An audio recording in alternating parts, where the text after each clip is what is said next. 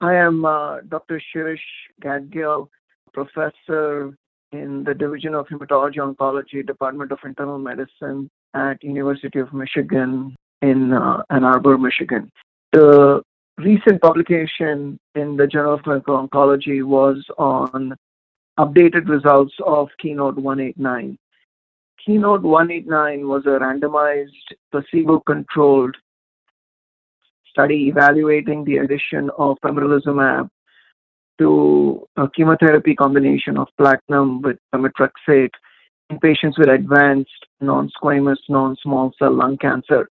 The initial results of this study were presented at AACR 2018 and simultaneously published in the New England Journal of Medicine. The initial results demonstrated that there was a survival advantage observed with the addition of pembrolizumab to chemotherapy. The median follow-up with the initial results was approximately 10 months. We published these updated results with three main reasons. We wanted to reevaluate the data with a longer follow-up, and we did so now with a median follow-up of 23 months. We also wanted to evaluate a predefined endpoint not previously presented, and that of PFS2. And finally, we wanted to evaluate outcomes in certain specific populations of patients that are known to have a poor prognosis, namely patients with liver metastases and patients with brain metastases. The updated results demonstrated that even with a longer follow-up, there continued to be an improvement in overall survival with the addition of pembrolizumab to chemotherapy. The updated hazard ratio for survival was 0.56, and this translated into an absolute 16% improvement in survival at 2 years, with the 2-year survival in patients who received chemotherapy alone being 29% versus rather 30% versus 46% in patients who received pembrolizumab with chemotherapy. This improvement in survival was observed across all PD-L1 subsets, namely patients with tumors that had PD-L1 greater than 50%, patients with tumors that had PD-L1 between 1 and 49%, as well as in patients whose tumor PD-L1 was less than 1%. In addition, the progression-free survival was also significantly improved across all PD-L1 subsets. With this updated analysis, we now saw improved progression-free survival that was statistically significant across all PD-L1 sets.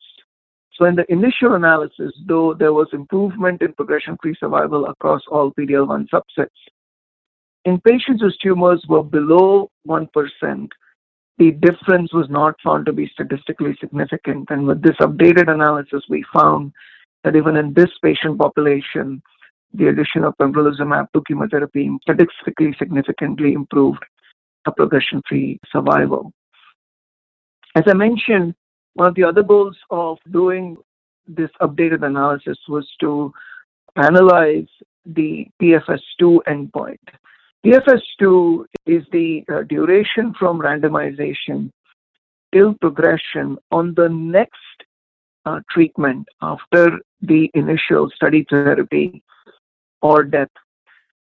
PFS2 is analyzed to be certain that even though positive results may be observed with initial treatment, that they don't negatively impact the outcomes with the next subsequent treatment.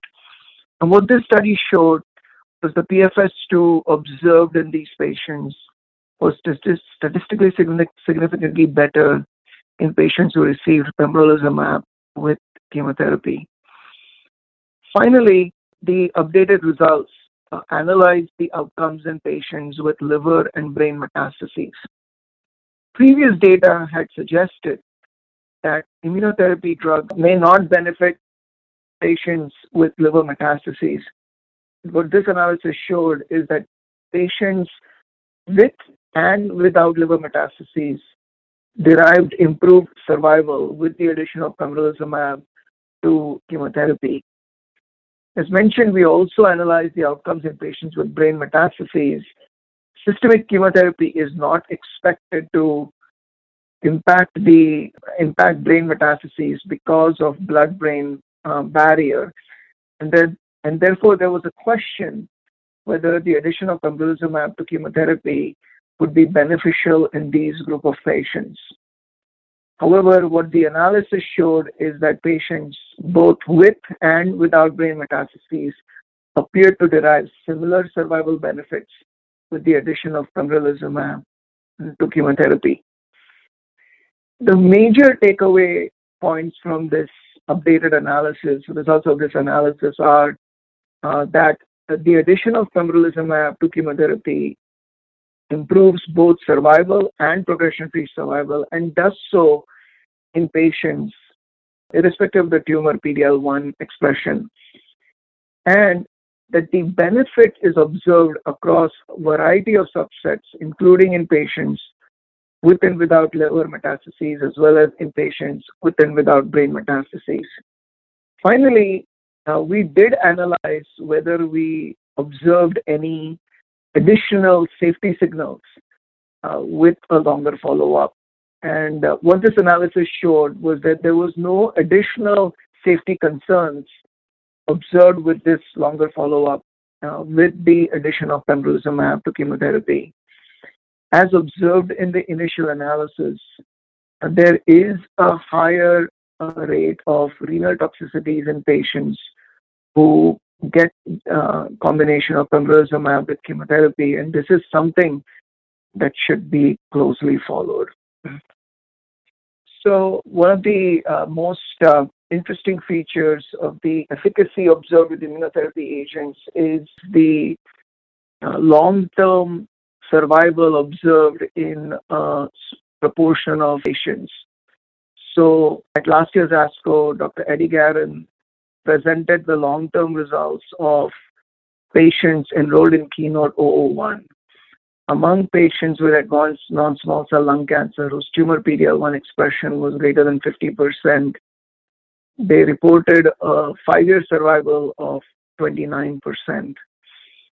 It will be very interesting to learn about the long-term results of patients enrolled on KEYNOTE-1899 and to assess whether the long-term results are the same or even better with the addition of pembrolizumab to chemotherapy.